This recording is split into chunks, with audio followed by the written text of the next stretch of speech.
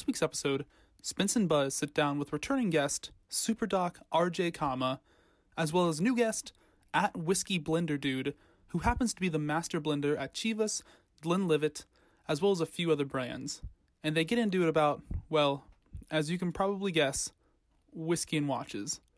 So get ready and sit back, because it's time for another episode of the Whiskey and Watches podcast. Welcome, everybody, to episode 59 of the Whiskey and Watches podcast. This one's gone a little bit more international, and I think we'll be dropping the E for the episode because we have with us Sandy, also known as at Whiskey Blender Dude. We have our buddy RJ Kama back with us, and it's me and Buzz. We're hanging out. We're talking Scotch whiskey today, and then, of course, watches. So, everybody, welcome to the show. Thanks very much for having me. Mm-hmm. You know, this episode's been a long time coming since we had RJ back on in November. He said, "Hey, I don't know if you've met Sandy before," and I'd been following Sandy on Instagram for a while. He said, "You know, he's the essentially the blender, as I understand it, at Chivas Regal, with all the brands that are under that portfolio, which I'm sure we'll get into a little bit later. You can correct me how I butchered that." But he's like, we should do an episode with him on Scotch and on watches because he's a big watch guy. So I figured, you know, we'll take you guys up on that, and we're happy to have everybody on. So I think this is going to be a great episode, probably feature the whiskey as much, if not more, than the watches, which is something that was a New Year's resolution for us. But Sandy and RJ, you know how this all works, but you know, we always start with a wrist check and a drink check. So Sandy is the main guest. Why don't you go ahead and tell us what's in the glass and then what's on your wrist? Well, what's in the glass tonight is Glenlivet, 12 years old, single malt, an absolute classic. The first registered single malt distillery in Scotland back in 1824, an absolute classic. What's on my wrist? Well, I'm thinking probably RJ and I might be on the same track tonight, but I've got my Grand Seiko GMT chronograph, spring drive, titanium 20th anniversary, absolutely outrageous and magnificent all at the same time. That is a stunning piece. Yeah, that's just an amazing piece. So yeah, I very similar. So I think we're all drinking the Glenlivet 12, which, like I said, this is like the supersized bottle. This is like milk in the fridge at my place, and I didn't even know that Sandy was responsible for it. So this is such a thrill. It's like eating a Big Mac and having Ronald McDonald take us through it. So this is spectacular. Yeah. So the Glenlivet 12. Obviously without the costume. Yeah. But Sandy, so he said, let's all try the Glenlivet. Have you tried it before? And I'm thinking, shit. So yeah, I'm slightly familiar, but really looking forward to hearing the behind the scenes. And on the wrist, yeah, the doesn't get to be much more of a statement piece than these spring drives. So same movement, the chronograph, but this is the Samurai Lion. So it's a nice heavy statement piece, but this is the latest. So had to bring it out. Oh yeah, that's a stunning piece. Buzzy, what have you got for us? All right. Yeah, I'm excited for this episode because we are finally not giving short shrift to the whiskey part of Whiskey and Watches. In my glass, I too have the Glenlivet 12 that Sandy so graciously sent us. No ice cubes today, my friends. No Costco whiskey. We are classing the joint up today. Now, you've upped your game significantly tonight, bud. Yeah. Yes, he has. From the Kirkland signature. That's right.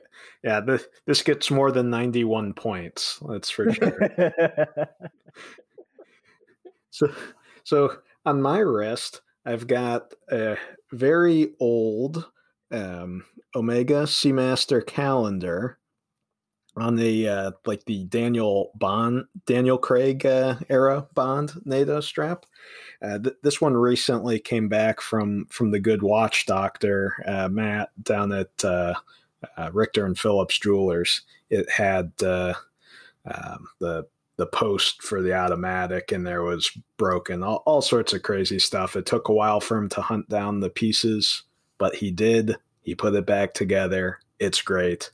It's also not a quick set date, so I just ignore the number on the dial. You might eventually get it right one of these times. Exactly. Yeah, I do think I need a 2-piece strap so I can look at the hippocampus on the back, though. That's the only downside to a NATO strap on an Omega. Just cut that underside. You'll get there.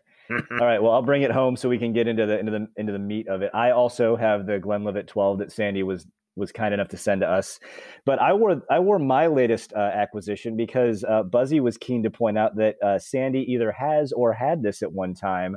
I busted out the SRQ 029 that I got a couple of weeks ago.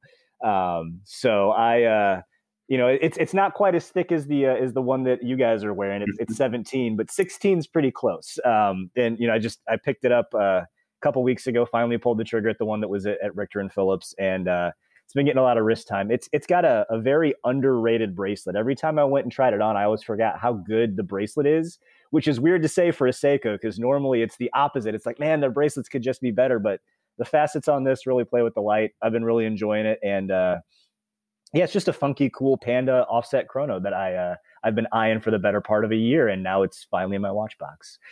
Yeah. So I've still got mine. Love it.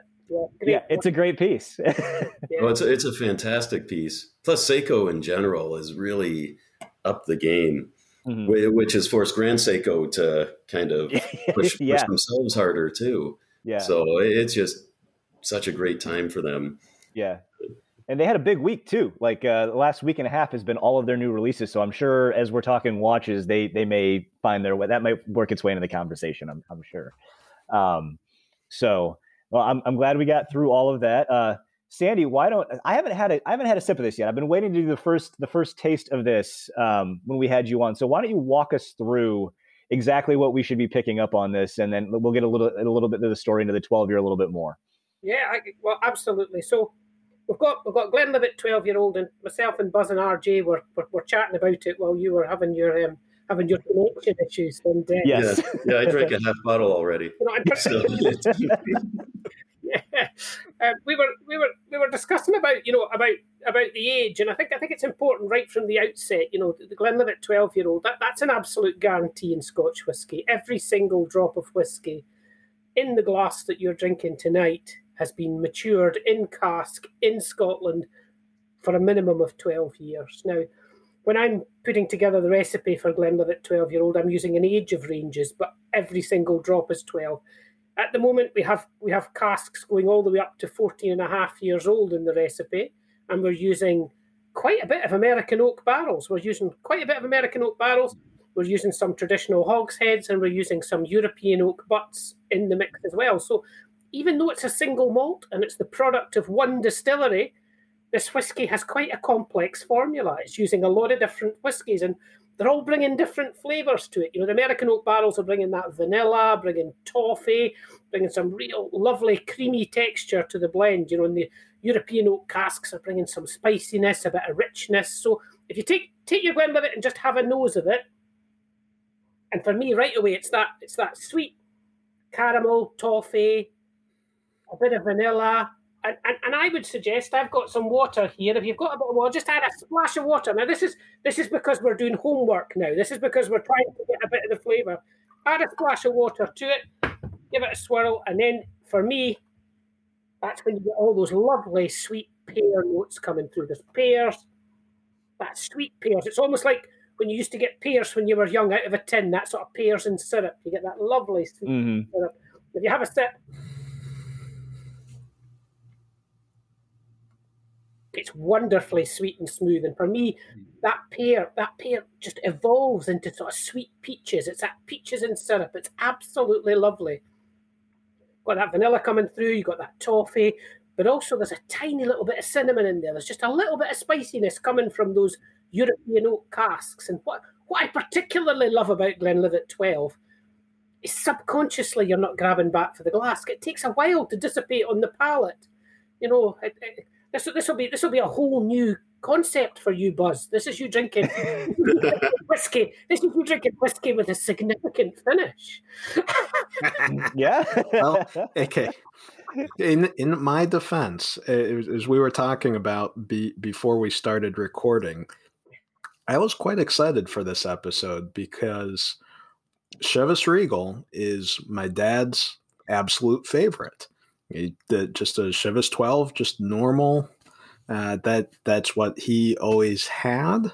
He didn't drink much, hardly at all. But when he did, he would have Chivas 12. And that's been my favorite Scotch the whole time that I've been alive. So good. What's amazing, though, to add that bit of water, because the 12 has a lot of heat. So if you're drinking it neat, it is a very peppery, hot mouthfeel. That little bit of water does really bring out the vanilla, and it smooths it out so much. I'm usually not a big fan of adding water. And we were talking before, to have a big ice ball really lets you taste it as it evolves and cools down. But it's remarkable how much it can change with just a little bit of fluid to dilute. Yeah. When we're testing it professionally in the sample room, we test everything at 20%. So that bottle of Glenlivet that you have there, we would be adding, it would be 50-50, a measure of Glenlivet and the same again water to bring it down. And that does two things when we're testing it professionally.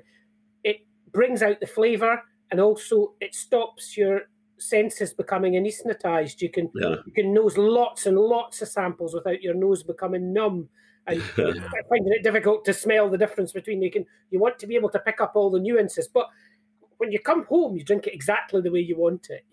I certainly don't drink it 50-50 at home, but when we're testing it, always it's at 50-50. And that's not just something that I do with Chivas Brothers and with Glenlivet. If you speak to any of the other major players, all their master blenders are nosing all their whiskies at 20% volume. That is the best strength to be testing whiskey. And there was a Newcastle University in England did a huge study on it with all their students and did a big thesis on it, and I think they worked out that it was 21.3% volume was the absolute best strength to be testing alcohol. We were like, you should have just asked us. We'd been doing it at 20. But I think you said something earlier that I think needs to be repeated is when there's an age statement, it's just the youngest whiskey of the vat or the recipe that goes on there. And I don't think a lot of people realize. I didn't even realize that until you mentioned it before. So Glenlivet 12 will have a 30-year-old whiskey in it.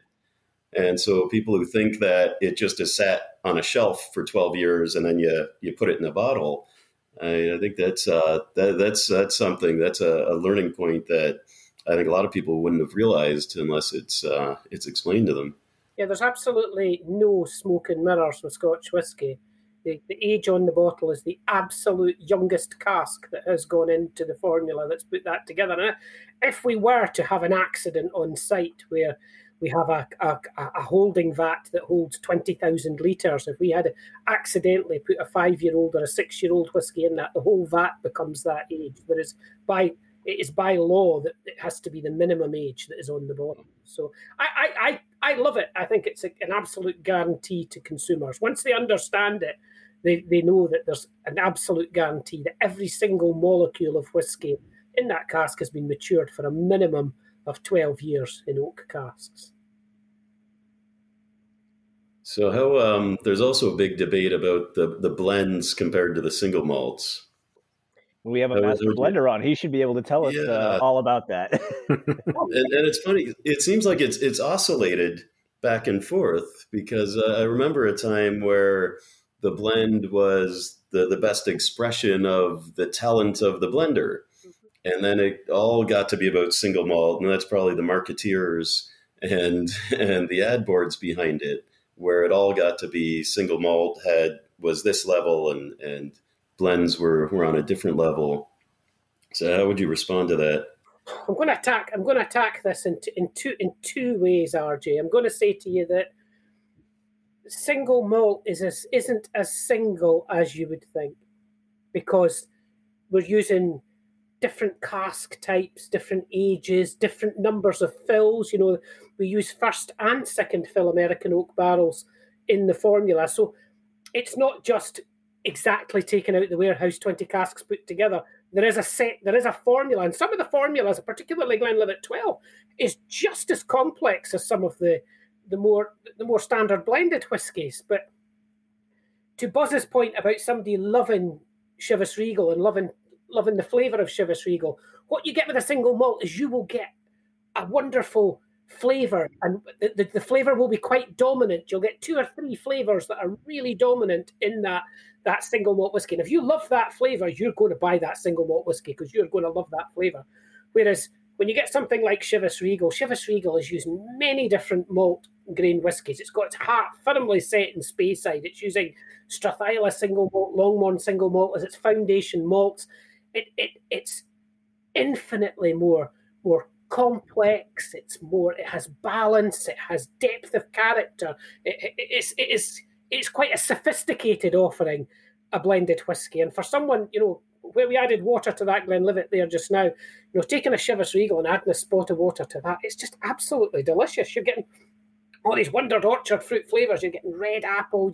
In fact, it's not just red apple for me. It's like toffee apple, you know, that sort of freshly made toffee apple with a red apple. I absolutely love it. It's that really lovely toffee coming through. There's a bit of cinnamon in there.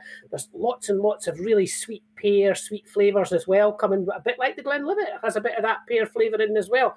But what I love about Chivas Regal is there's just a little sensation of bonfire smoke just at the end.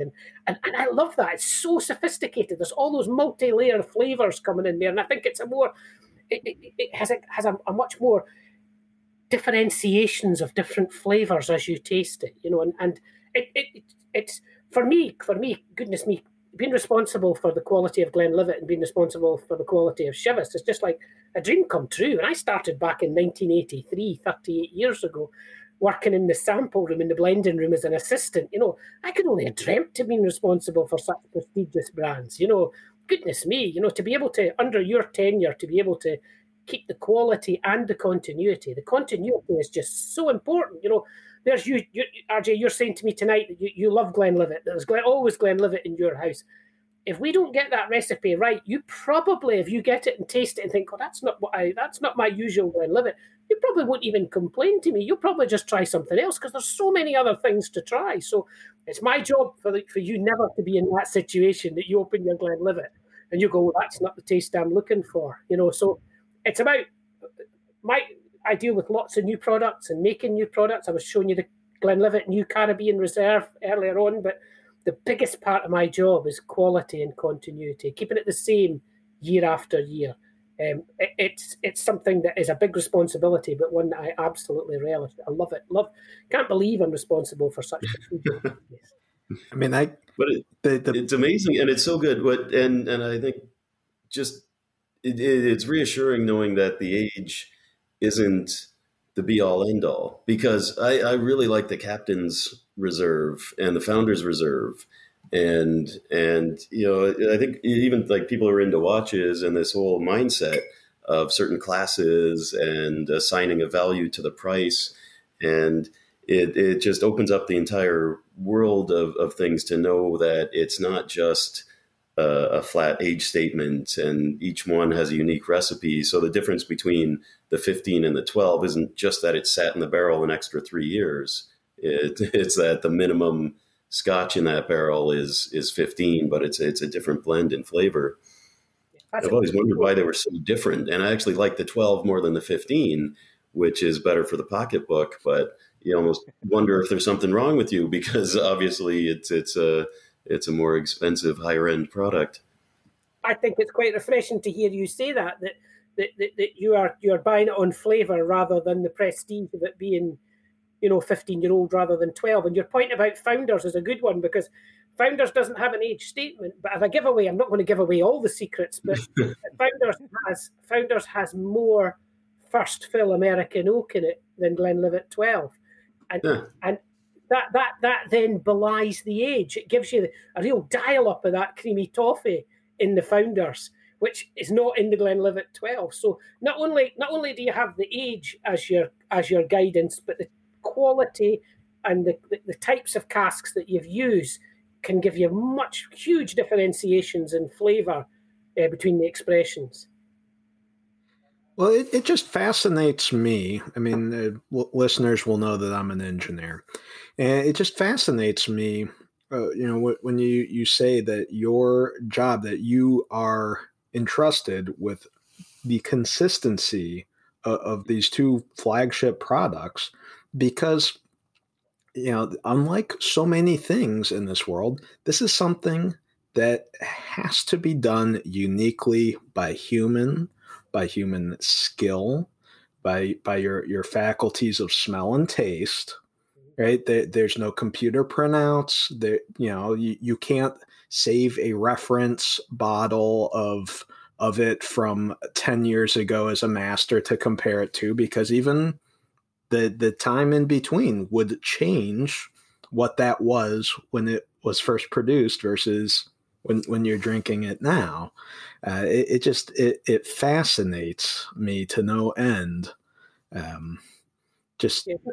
how important that is. Your point's a great one, Buzz, because if I put it into perspective, I'm probably nosing 1,500 to 2,000 samples a week, and I'm probably tasting about 6. So that really gives you the sense of scale of how important your nose is as a master blender. That your nose is everything. If you've got the cold and your nose is blocked, everything tastes rubbish, and that's because your nose, your olfactory system, is all part of your enjoying food and getting the sensations and the flavor. So it's massive. You can only get sweet, sour, salt, acid, and then the Japanese say umami, but I'm not so sure about it. And then it's your nose. You can get there's like 5,000 flavor receptors. People really don't appreciate how important their nose is. Most people, in your case, Buzz, you just use it for putting your specs on. No kidding. It was so funny because I was talking with my wife about this episode, and I go, I'm the first to admit, when I read tasting notes online, I can smell a whiskey, and I can't connect those smells to the words that describe them. I understand obviously what I like, but that kind of reverse problem of describing what you're smelling, I mean, that's something that's just completely out of my skill set. But obviously that's your bread and butter. So it's just, it fascinates me. I don't think you should get too hung up on it, Buzz. I think the words, I do, myself and my team do all the tasting notes for all the new products, and they're the flavours that we get, and these flavours are a guide, Buzz, but flavours are a really, really personal thing. If I say to everybody that's on this call tonight, what does an apple taste like? And one could be thinking red apple, one could be thinking green, one could be thinking, pink lady, or thinking golden delicious. There's all these different flavors, and a phrase, something that I use all the time is, it's like a flavor book inside your head, and it's all experiences, and it's quite well documented that all these that flavor book that builds up in your head is sort of right from the age of about sort of 7 to 12. All these first time experiences, and the more experiences you've had when you're young, the better. And if I ask anybody on this call to think about the very first time they smelt cut grass, or what does cut grass smell like to them, I absolutely guarantee you're thinking about when you were young, when your father was cutting the grass. You're not thinking about last week or the summer. You're thinking about way back to when the first time and that's when all these things are almost into your psyche. So yeah, Buzz, read the tasting notes, take cognizance of them, but get your own words. You just need to do, as I was saying earlier, you need to do lots of homework and lots of practice. Absolutely. Well, that's the beauty of it, is that there's no right or wrong answer. And to take the time and even just try to make the mind-body connection, and it forces you, if you really want to hone your skills, it forces you to smell your food more, or the fruit, and just slow it down. Because you think about how much in life you're just bypassing, and the brain will shut down details to be more efficient. Just think about the first drive you took somewhere and it seemed to take a long time, and it's because you were taking everything in. And now that drive to work, you don't even mentally process it anymore.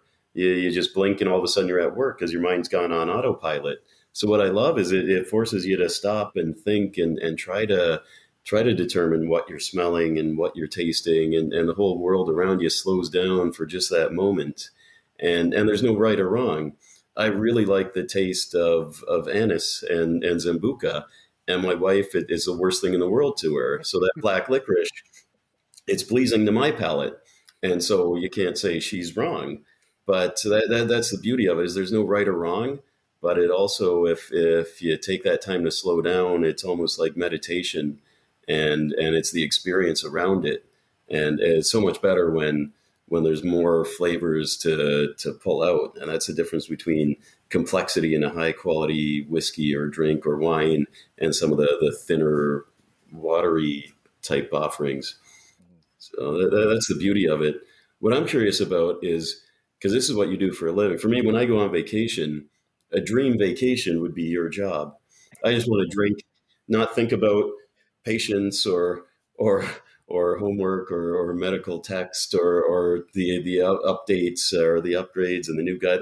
I just want to drink, have a cigar. Like, so when you're on vacation, it's just like wine coolers and like what? Still... Bud Light, just nothing but Bud Light, right, Sam? Yeah. I absolutely, and I'm not just saying this, I absolutely love my job, you know, and I love you haven't taken a vacation in decades. Yeah, your point was a great one there. You were making about your wife not liking the smell of something. If I have a smoky whiskey, my wife absolutely hates it. She says that I just walk about the house smelling like an old ashtray, which is really not very complimentary at all. Yeah, when you said earlier that age statements and stuff, that there's no smoke and mirrors with Scotch, and the only smokes for built right into the Isla whiskeys, right? Yeah, nice peaty ones. Yeah, yeah. Do you guys have an Isla? Yeah. Sandy, do you guys have an Isla in your house? No, we don't. We have a distillery called Alta Bain, which is a Speyside mainland, and we peat that 6 months of the year. But we trade. All the whiskey companies, all of them, our main competitors, we trade whiskey with each other. So, I'm bringing smoky whiskey into the inventory. It's just like bringing ingredients in, but we don't trade any whiskey at Chivas Brothers that is mature. We only trade new distillate. So the distillery, if we're bringing an Islay whiskey into our portfolio, into our inventory, we'll bring it in tanker in new form and then fill it and mature it in our own casks. That way we have control of the quality right from day one. And we can mold that whiskey and mature that whiskey into just exactly the right flavour we're looking for. So, yeah, it's really interesting that obviously in Scotland we don't like spending money. So we do what we call reciprocal deal, which in easy terms, we just swap whiskey with each other. To give each other, extra ingredients to work with. It's a bit like cooking. It's just bringing in extra ingredients that you can have at your disposal in 3, 12, 20, 30 years' time. Well, and it's interesting. You're talking about the different things you're bringing in, and I know the whiskey that we're drinking today, it has American oak barrels that you age some of it in. And I was listening to one of your Scotch Time videos with Whiskey Alexander. Oh, yeah. And you guys were talking about Aberlour and how you guys bring in casks at certain time of years. I think that one, it was the sherry casks that you guys got from Spain and how those only come in the winter. And it's interesting to me that not only are you in charge of the blending, of making sure all the flavor profiles are there, but it is like a recipe, and that you're controlling all of the different things as far as the barrels you're bringing in, from where you're bringing them in, at what time of year, how you're aging the whiskeys in those barrels, in those casks. Just walk us through how involved you are in the overall process. Because I think when people say, "Oh, Sandy's the master blender," oh, he's trying to figure out. It's like, no, Sandy's involved at the very beginning. I think there's a few things here. Probably compared to a lot of the other big whiskey companies, my remit is wider than probably other master blenders, because my team involves the whole of cask purchasing. I look after inventory. I look after our technical centres and laboratory planning, all the blending team, all the blending. But I think it works really well because I have an overriding total focus on quality. Buying casks. Casks are not just a container. Casks are a maturing vessel with a limited lifespan. So it's a job that personally I would never leave to a procurement department because they're just looking for the cheapest deal, whereas I'm looking for the best quality. And that's overriding in my department. My cask manager's really diligent at making sure we get good casks, but he knows price is really important, but quality sits right above price all the time. It's very important. And Spence, to your point about sherry casks, we put a lot of effort into it. We're not just buying empty sherry casks from Spain. That is just not our game at all. We're buying Spanish oak. We're drying that Spanish oak. We're having casks made. We're having them conditioned for 18 months with our specification of sherry. Then they're emptied. They're brought to Scotland. They're filled within 10 days. And as you said, I really like it when people pay attention, Spence. That's great. We only bring them in the winter because we don't want to bring sherry across in casks, empty casks with residual sherry in the walls. In a really hot container in the summer, you could end up with it going off and ending up with really terrible, sour, like that sort of paint thinners notes you'd get coming through. You really, really wouldn't want any of that. So bring them in the winter, get them filled quickly, get the best use out of them. So yeah, we're putting in a lot of effort right at the very start. And I'm not just working with the finished whiskey. I'm working with the distillers every week with a new whiskey. They make it. I set the standard for it, and I check their whiskey every week. I give them feedback on the new distillate they're making, and we work really closely hand in hand. I have a finger in a lot of pie, Spence. It really seems like it, but it was fascinating to see that when you were talking with Alexander about all the different things going. It's like you don't. Most of us don't really understand everything that goes into getting it to this point. And for those of you who can't see, I'm holding up my glass with some of the Glenlivet in it. Us living in Cincinnati, Ohio, at least Buzz and I, we're very close to Kentucky. We're also close to Tennessee, but Kentucky is also a very large whiskey center in the United States, bourbon whiskey. And I've been lucky enough to go on some tours of the distilleries down there, but it's just fascinating to kind of see that whole process. I've not made it over to Scotland yet. Obviously with lockdown, haven't, no international travel for this past year, but it's definitely something I want to come and see. Is I think understanding the craft and getting into it a little bit more, and just hearing you and Alex talk about what goes into all of these different products, it's absolutely fascinating. I'm going to be thinking about what I see on the shelf significantly differently now after having spoken with you. So I think that is. I think it's important for everyone to realize that I'm only part of the story. It's about having a really good team about you, and it's about picking out really good people. Myself and my blending manager Kevin Bamforth and my sample room tea leader Willie Henderson. Between the three of us now, we've got 100 years experience in the whiskey industry. A full century of experience. And I think as well, some people miss the point that a master blender, when you go through 3 stages in being a master blender. You start in the trade and you're blending the previous master blender's whiskey that he's laid down many years in advance. When I started blending Chivas Regal, I was using the previous master blender's inventory that he'd laid down for 12 years. Then you, as your career develops, you have a golden period where you're blending whiskey that's been laid down under your tenure. And I'm in that period at the moment with some of the brands, but things like Royal Salute 21-year-old, to be honest, boys, I'm not so happy about it because the whiskey I'm now testing, the new distillate I'm testing and allocating the casks for it, I'll be retired when that whiskey comes out the other end.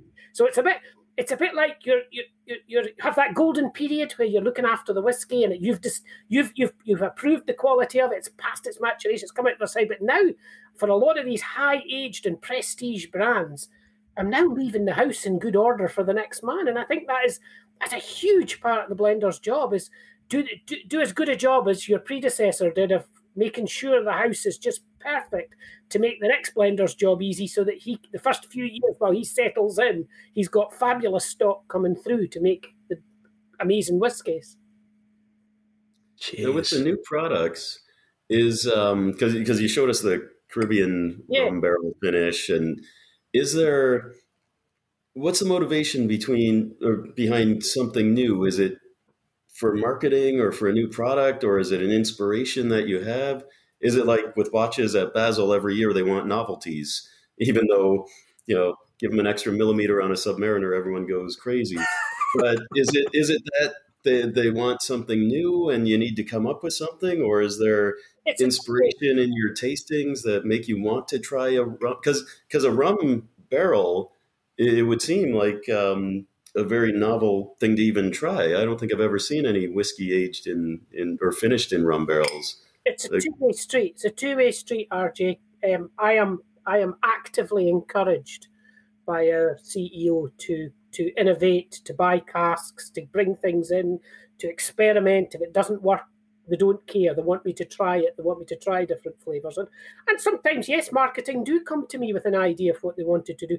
In the case of the Glenlivet Caribbean Reserve, that was all my own ideas. I liked the fact that that Glenlivet had that pear and had a bit of that peach flavour in it. And I thought, really good quality, high ester Caribbean rum has all those lovely tropical. It's a bit of that sort of sweet mango and a wee bit of pineapple in there as well. And I thought that absolutely complement Glenlivet perfectly. But it needed to be done, and that's why we did it as a selective finish. Is that only part of the whiskey is taken out and finished in those casks, then added back to the whiskey. I desperately want the cask finish to complement the whiskey.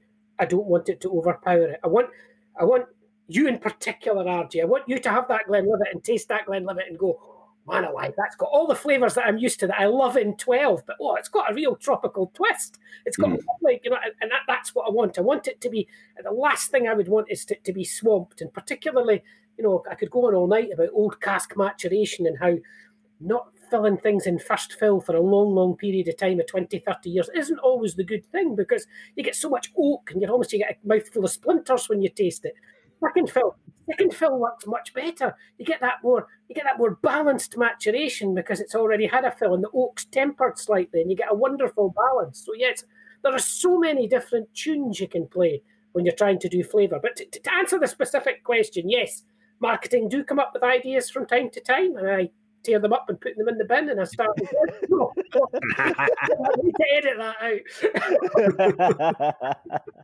and then, we have experiments where we do, we did a 29-year-old Royal Salute where we finished that in Pedro Jimenez casks, and it was just magnificent. And that, to be honest with you, RJ, that was just an experiment. That was just an experiment where I'd got some casks in, experimented away, and I was like, oh my goodness, this is so good, we're going to need to launch it. It's just amazing. Yeah, well, Glenfiddich's doing a lot of the experiment. Their IPA, I really like that, and again, that seemed like a strange way to finish, but that works quite well with Glenfiddich, because Glenfiddich is quite a delicate character of distillate. It's quite delicate, it's quite floral, it's quite citrus, and it works very well with that sort of citrusy notes you'd get from the IPA. Yeah. Do you guys get together and compare notes? I'm very friendly with both the blenders at Grant's at Glenfiddich. Yeah, but do you know something? That's a really, really good question, because as blenders, we're all really chummy, and I know that if I phoned up the blender at William Grant's or the blender at Johnny Walker, and I said to him, "I'm really struggling here. We're really short stock for a 15-year-old blend," I'm absolutely convinced they would give me it, no problem at all, as I would give them. Now, as you get closer to the supermarket shelf or to the off-license shelf, and you're in marketing and you're in sales, I am sure they're not chums at all. But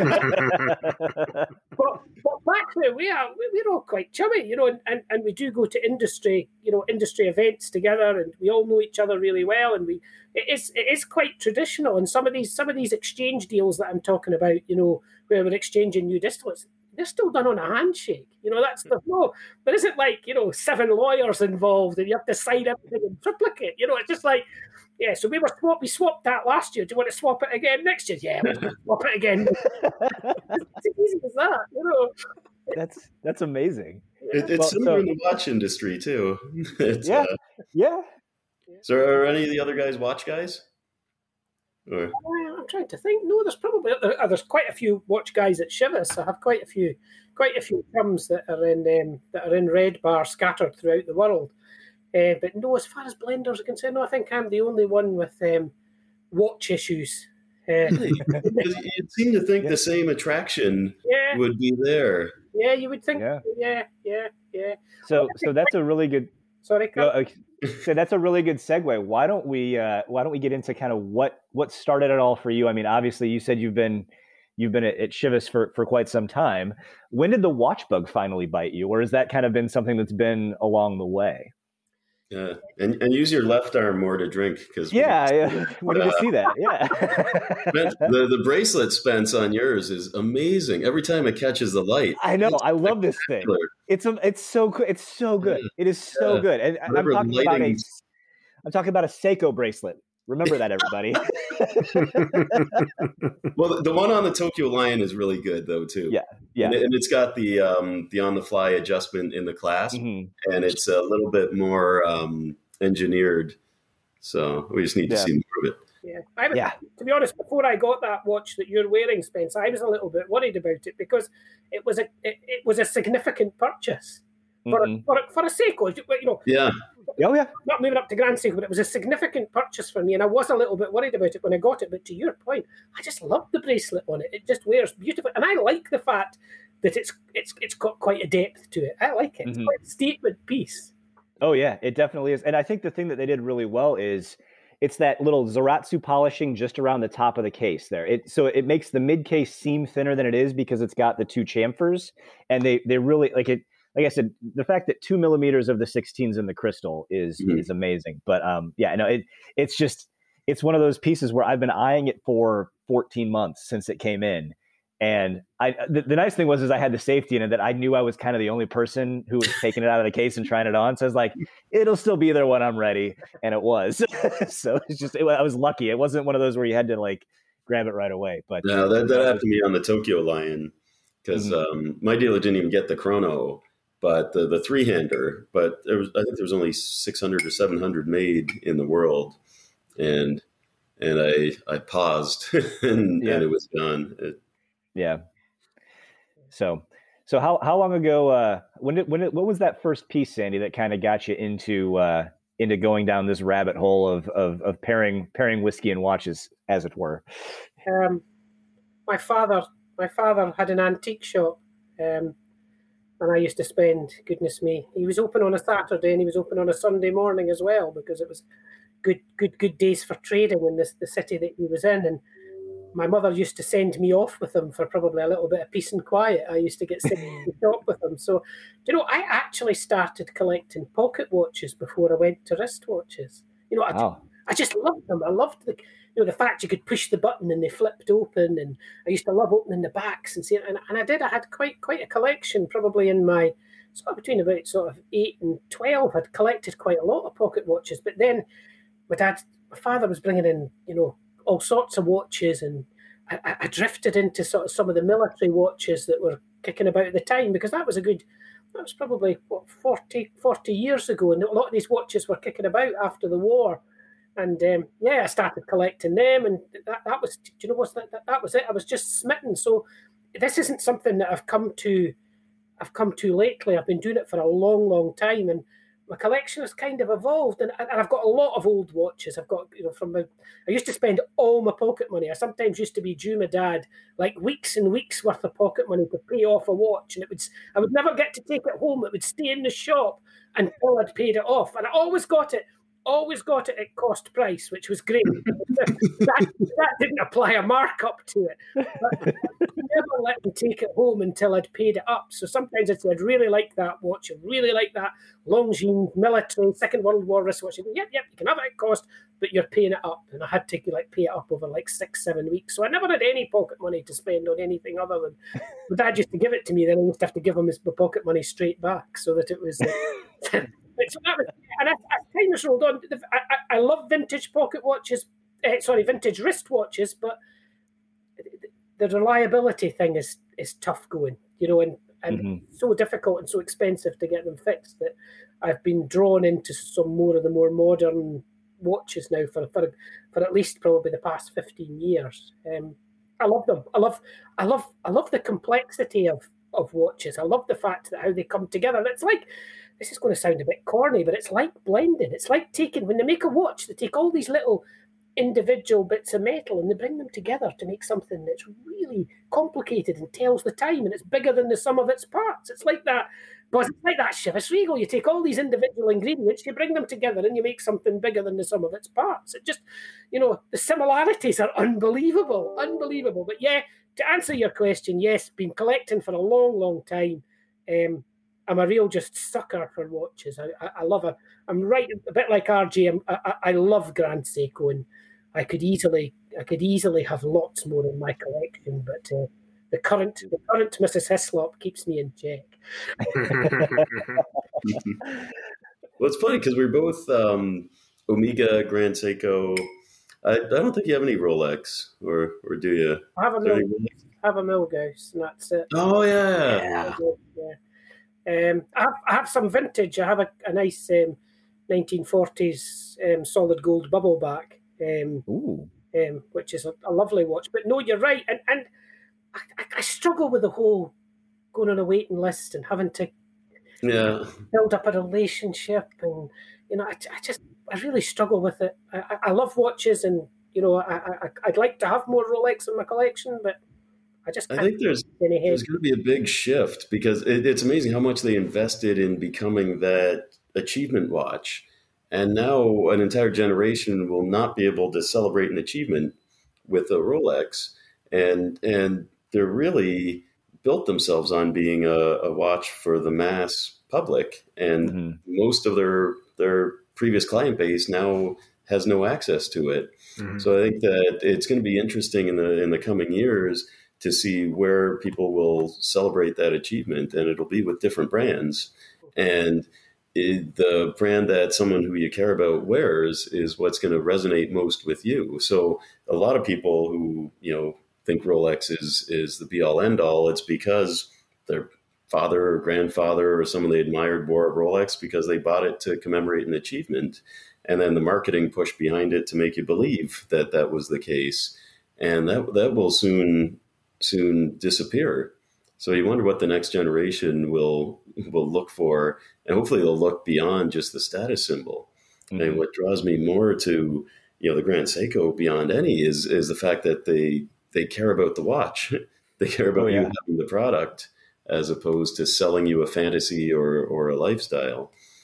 It's like the whiskey. If the product's not good, and this is with Walker and some of even the Macallan, like they spend so much on marketing, but if the flavor doesn't appeal to you, it's not the whiskey for you. But a lot of people will still buy, what costs the most or what they think has the most status behind it.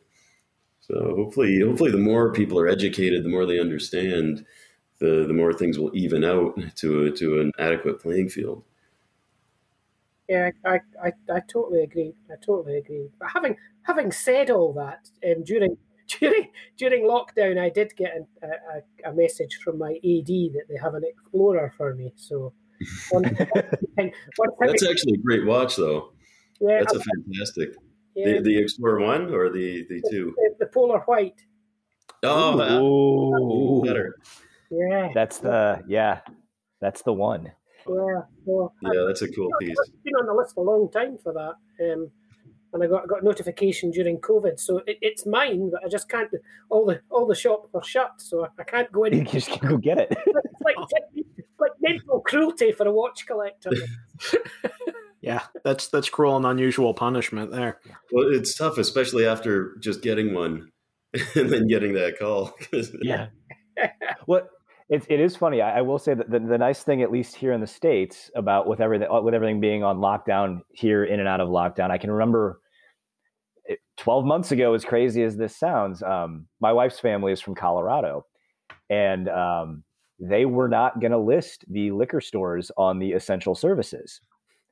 Other states had, so like we didn't have a mad rush on the liquor stores like we did in Colorado, but they weren't going to like leave those as something that could stay open. And obviously very short-sighted, because we all thought 2 to 4 weeks will be, that's it, which again, 12 months later, is kind of interesting on how this is all played out. But the lines in the liquor to get into the liquor stores the Sunday before they were going to be closed down for the foreseeable future were so bad that they had an emergency session and they added them to the list. Yeah.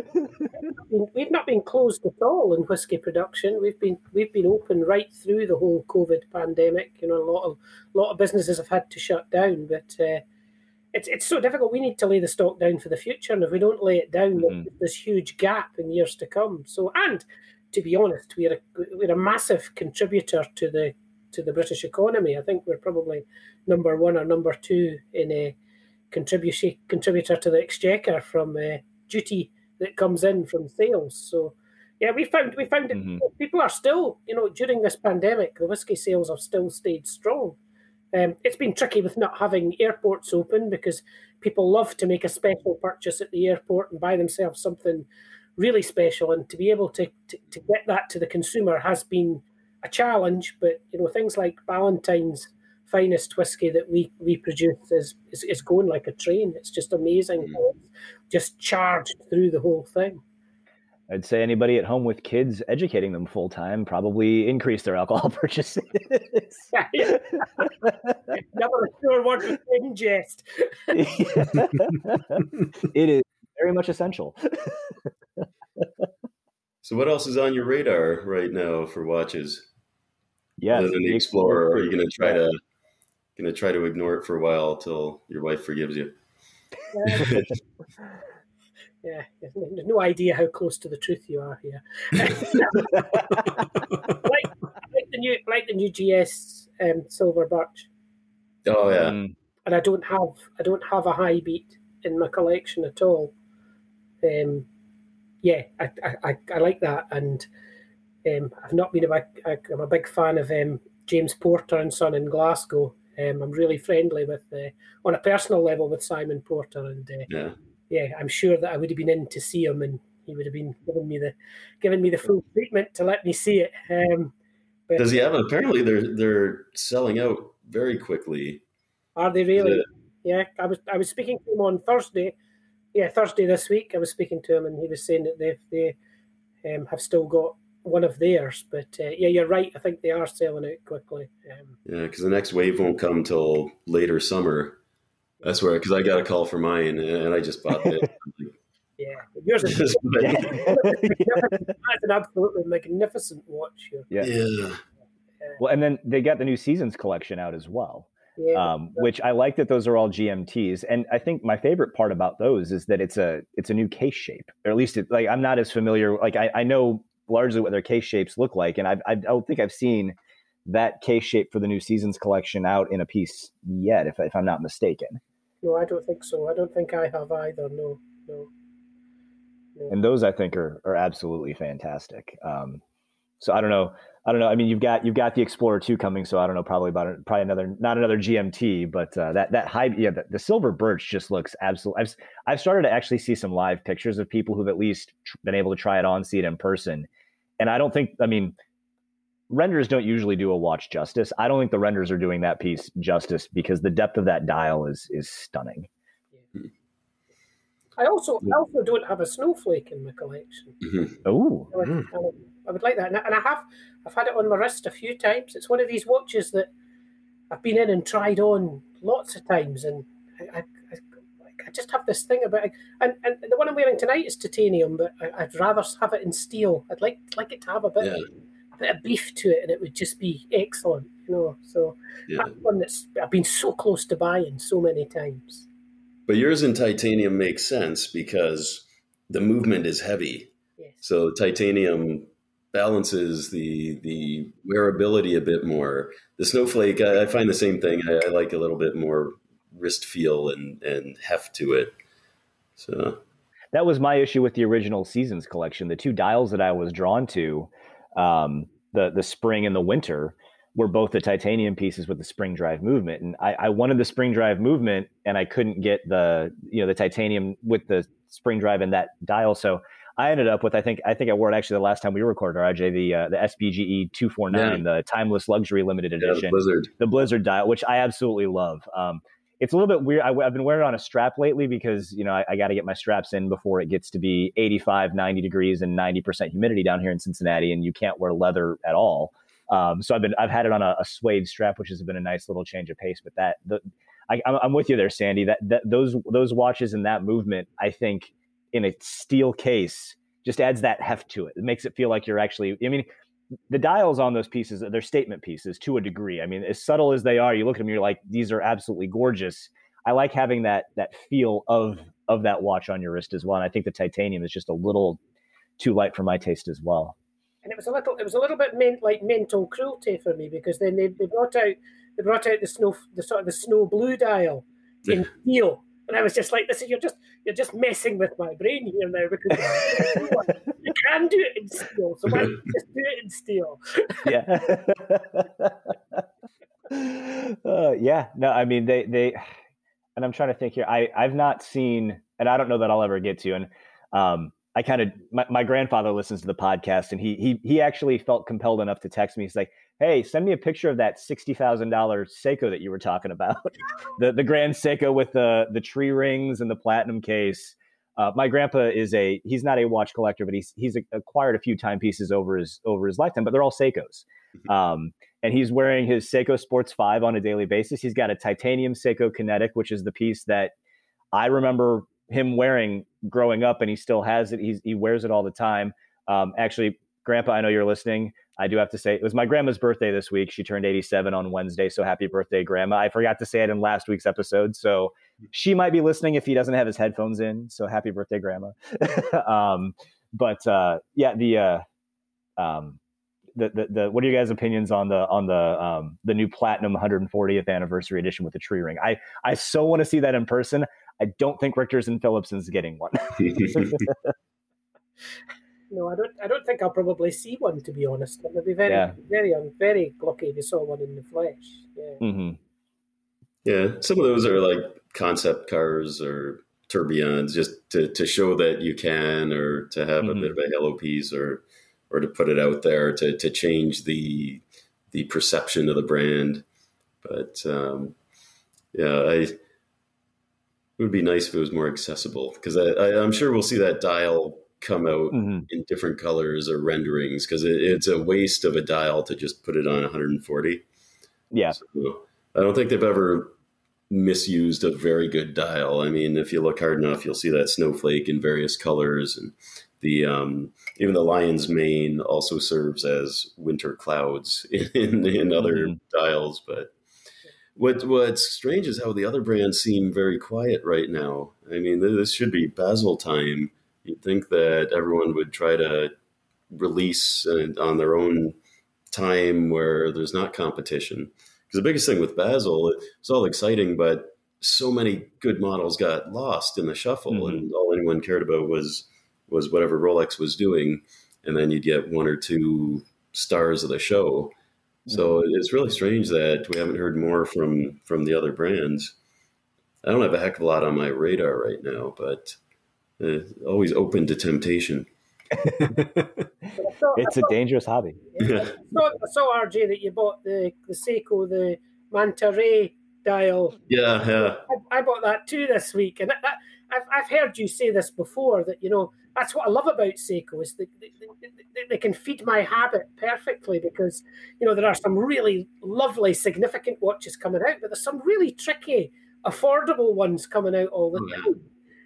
So now you've got me hooked into changing the strap on mine, and I've only owned it for 2 days. I was always against drilled lug holes before. Now I'm a huge advocate. No, that's Buzzy's big thing. Yes. He says drill all the lugs. Just drill them all. Drill all of them. Just do it. Makes it so much easier. And that's the other thing too. Like we talked about the Grand Seikos that came out, but the one that I find odd is the new Willard that came out in that mid kind of Marine Master pricing. But I think the one that is actually absolutely fantastic is the one that's the throwback to the original Seiko Alpinist. Like that's a watch that I kind of that hadn't really been on my radar. I mean, when I think, I'm fairly new to the hobby, having been in it for roughly 4 years. When I hear Alpinist, I think of the one that I picked up, the European limited edition that has the dual crown with the compass bezel. That's what I think of when I think of Alpinist. And then I talked to our buddy Mike Stockton, who writes for Fratello, and he's like, no, you got to go all the way back. And that new dial, it's absolutely. I kind of agree with him. We've talked about this, Mike and I have in a couple of chats. The date at 3, you just kind of wish that Seiko had a no date movement, because you're like, man, could you just do that as a no date? But like, I'm glad that watch exists, and I'm glad they came out with all the different colorways at the lower price points. But man, Seiko is a really good way of feeding the addiction that we all have. Because I mean, yeah, Sandy just picked up the Manta Ray. I mean, the new Alpinist looks absolutely fantastic. But it came out with a new Seiko Champion with the sector dial. I mean, I'm sure people would be all over that. It's just they feed.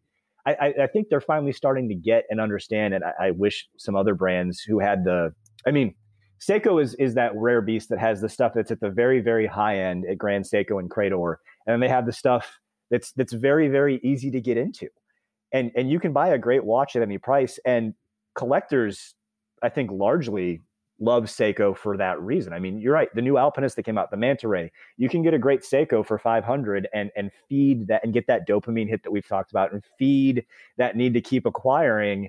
But at the same point, you can say, well, wait a minute, that new Seasons collection is out, or wait a minute, there's that new GMT Chrono that they just came out with, or wait a minute, let's strive to achieve something else. And they're in every bucket. It's amazing.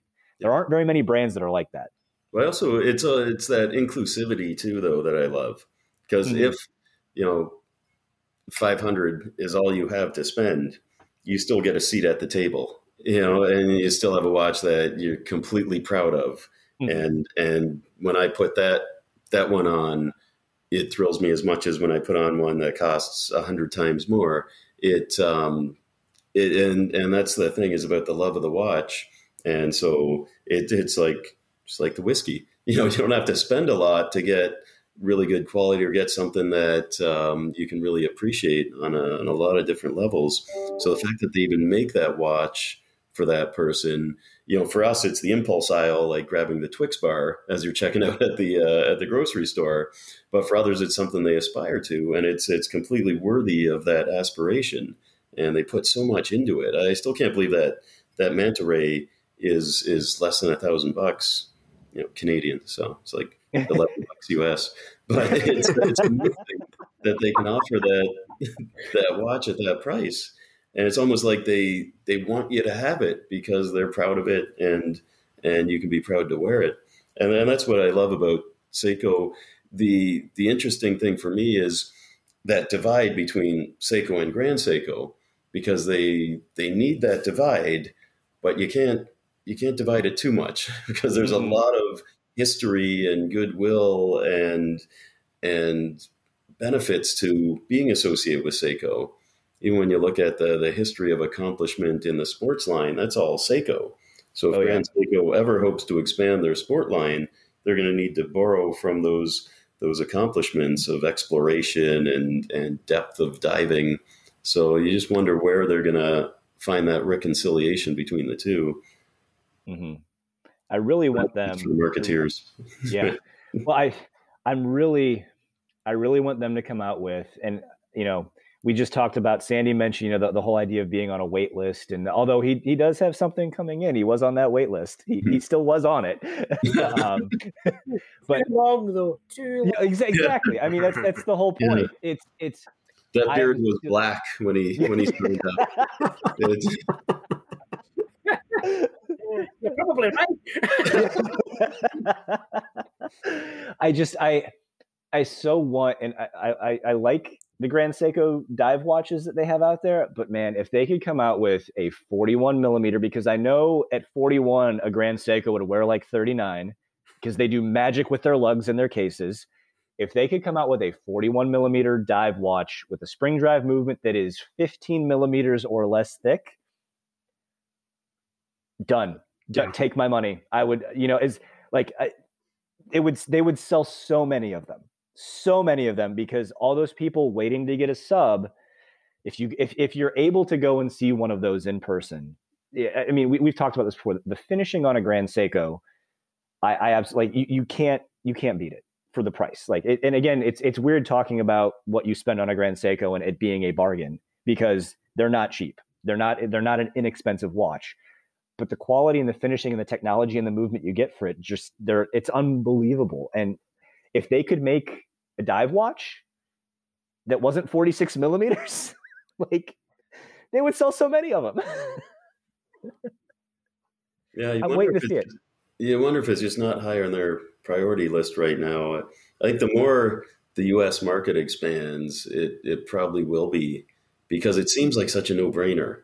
Mm-hmm. And especially to put in a dial with a bit of water ripple texture on, because even their spring drive divers, they're kind of like Submariner homage pieces, and it's weird that they haven't made that a priority for them. And it's tough. Their production is so limited. I mean, with the new factory, maybe they'll come up over 50,000 pieces a year, but they're probably struggling just to keep up with the demand they have. I think a diver would be more than what they're willing to absorb or capable of absorbing right now in demand. I mean, realistically, if they're at 50,000 pieces a year, they could make 50,000 divers and probably sell them if they had the right proportion. Like, let's be honest, they could. Yeah.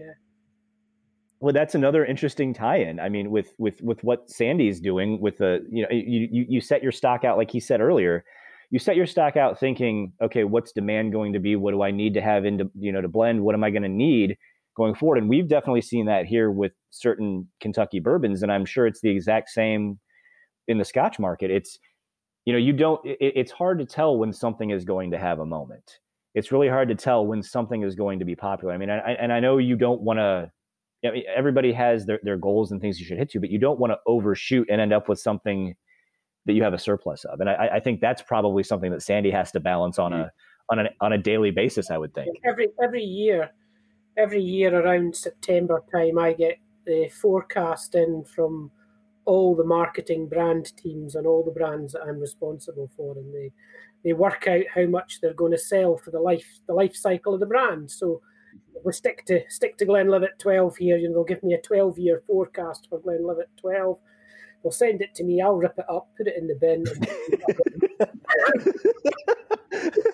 Because they're always telling me they're going to sell an absolute shed load of Glenlivet. I'm like, to do this, we're going to have to build about another 20 warehouses.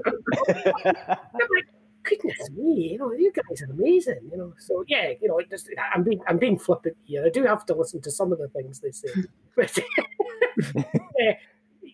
your point, Spence, is a really, really good one. It's about getting that balance right. And the great thing for us in the whiskey industry is we've been doing it for so long. We've seen the peaks and troughs, and things do come round, and you need to monitor your inventory really closely. You need to make sure that you're not overfilling, because if you are overfilling, you're going to struggle. You're going to struggle in years to come, and it's not just extra output, it's extra casks, it's extra warehouse. It becomes a complete drain on the business. So yeah, it's a balancing act to make sure that you have the right amount of inventory and the right amount of inventory to innovate in the future as well. I'm always winding up my team that the place is never going to be in better order when I go to the old folks' home.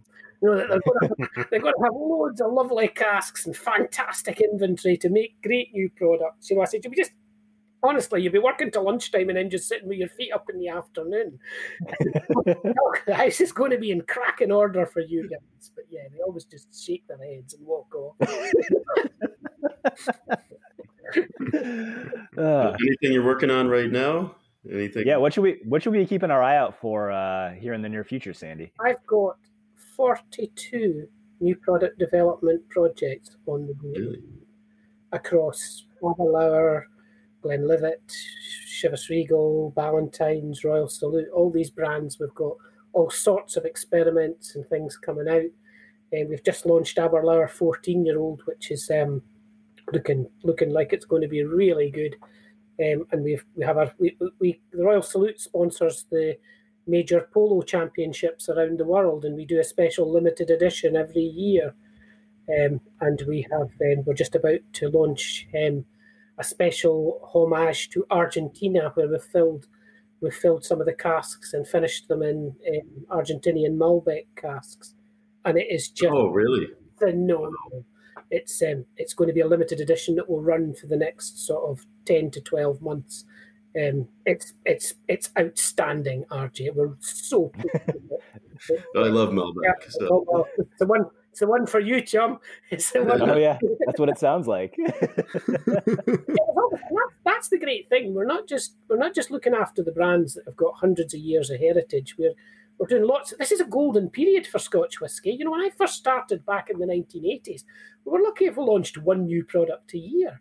You know, but if there has to be a pipeline, you know, people want to know so much more about Scotch whisky now. They want to know how we made it, how we brought it together, what kind of casks was it matured in, how long was it matured in, what's the key flavours, the key signature whiskies going into it. You know, and people want to try different expressions. The Glenlivet Caribbean Reserve, you know, people are loving that. It's something really different for them to try. Something, you know, but we're in a culture these days that people want to try different things. And circling right back to Seiko, I think Seiko have got that nailed. You know, they're able to bring out all sorts of new expressions all the time, you know, that are really interesting at all price points. Yeah. No, that is fantastically well said. So I'm looking forward to. I'm going to try to find some of that Caribbean Reserve. That seems like as we get into the warmer months, a little bit more of maybe more of a summer Scotch, if you will. Because when I think of drinking whiskey neat or whiskey, you know, on the like, I'm thinking usually even with bourbon, that is a good fall, winter into early spring drink, colder weather by the fires, cigar, things like that. You know, the summer drinks a little bit lighter, you know, a little bit different, but maybe that Caribbean Reserve is going to be my summer Scotch. That could be. It makes the best ever highball. Okay. Okay. Glass, loads of ice, generous measure of Caribbean Reserve, topped up with cold soda, absolutely superb. About the same strength as a good beer once you've got it in the glass. Lovely. That's all right. You know what, guys? That's your homework. Okay. I can. You know something? I'm going to do that, and as soon as it cracks 70 degrees here, I'm posting it. I'm tagging you, Sandy. Yeah. Eyeballs out. That's the name of the game. Yeah, and then so obviously everybody knows where to find RJ on Instagram at RJ, Where can we find you on Instagram, Sandy, if we want to keep up with everything that you're doing? At Whiskey Blender Dude. That's a fantastic Instagram handle. And then what Scotch Time? Talk to us a little bit about where we can find the videos with you and Whiskey Alexander.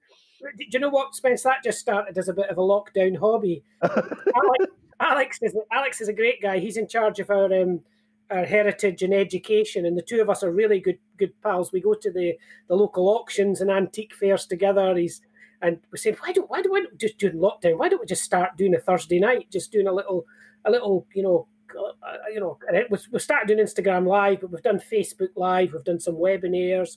If you check out at Whiskey Alexander and mine at Whiskey Blender Dude, we don't do one every week. We do one maybe every 2 or 3 weeks, and we pick a brand and we talk about it, or we get a guest on from the company. We've had some of the distillery managers on. It's a really good opportunity to get behind the scenes in Scotch whisky with the people that actually do it. You know, the people that are actually at the coal face working on it. Some of the people are reluctant to do it because they're not used to being in the limelight. But to your point, RJ, you said earlier on tonight that Zoom's an amazing thing. You know, I'm getting people to come on with Alex and I and talk that would never stand up in front of 20, 30 people ever. They'd be terrified. We can get them on Zoom, and it's almost like it's not like there's 150 people listening to what they're doing. We're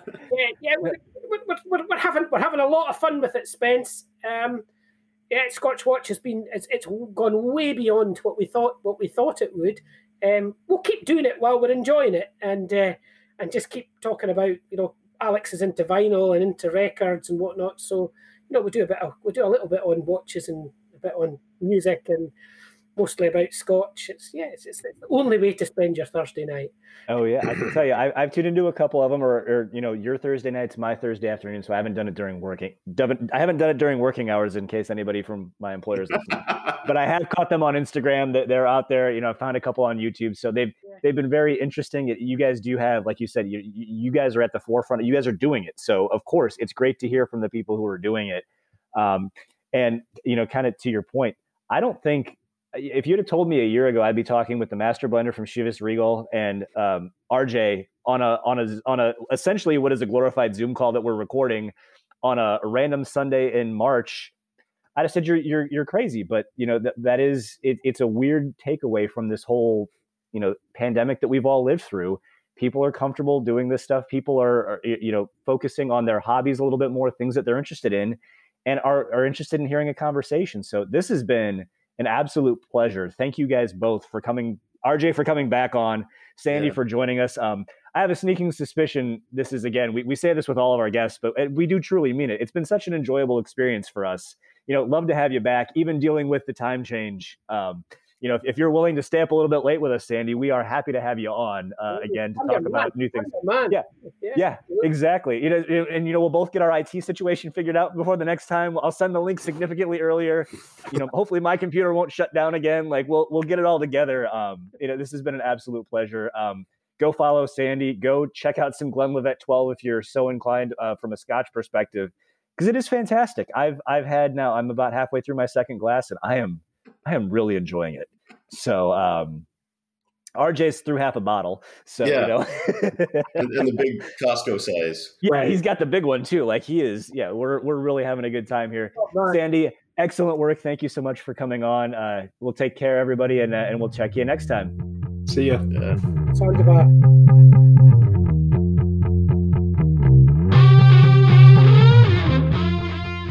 Thank you for listening to another episode of the Whiskey and Watches podcast.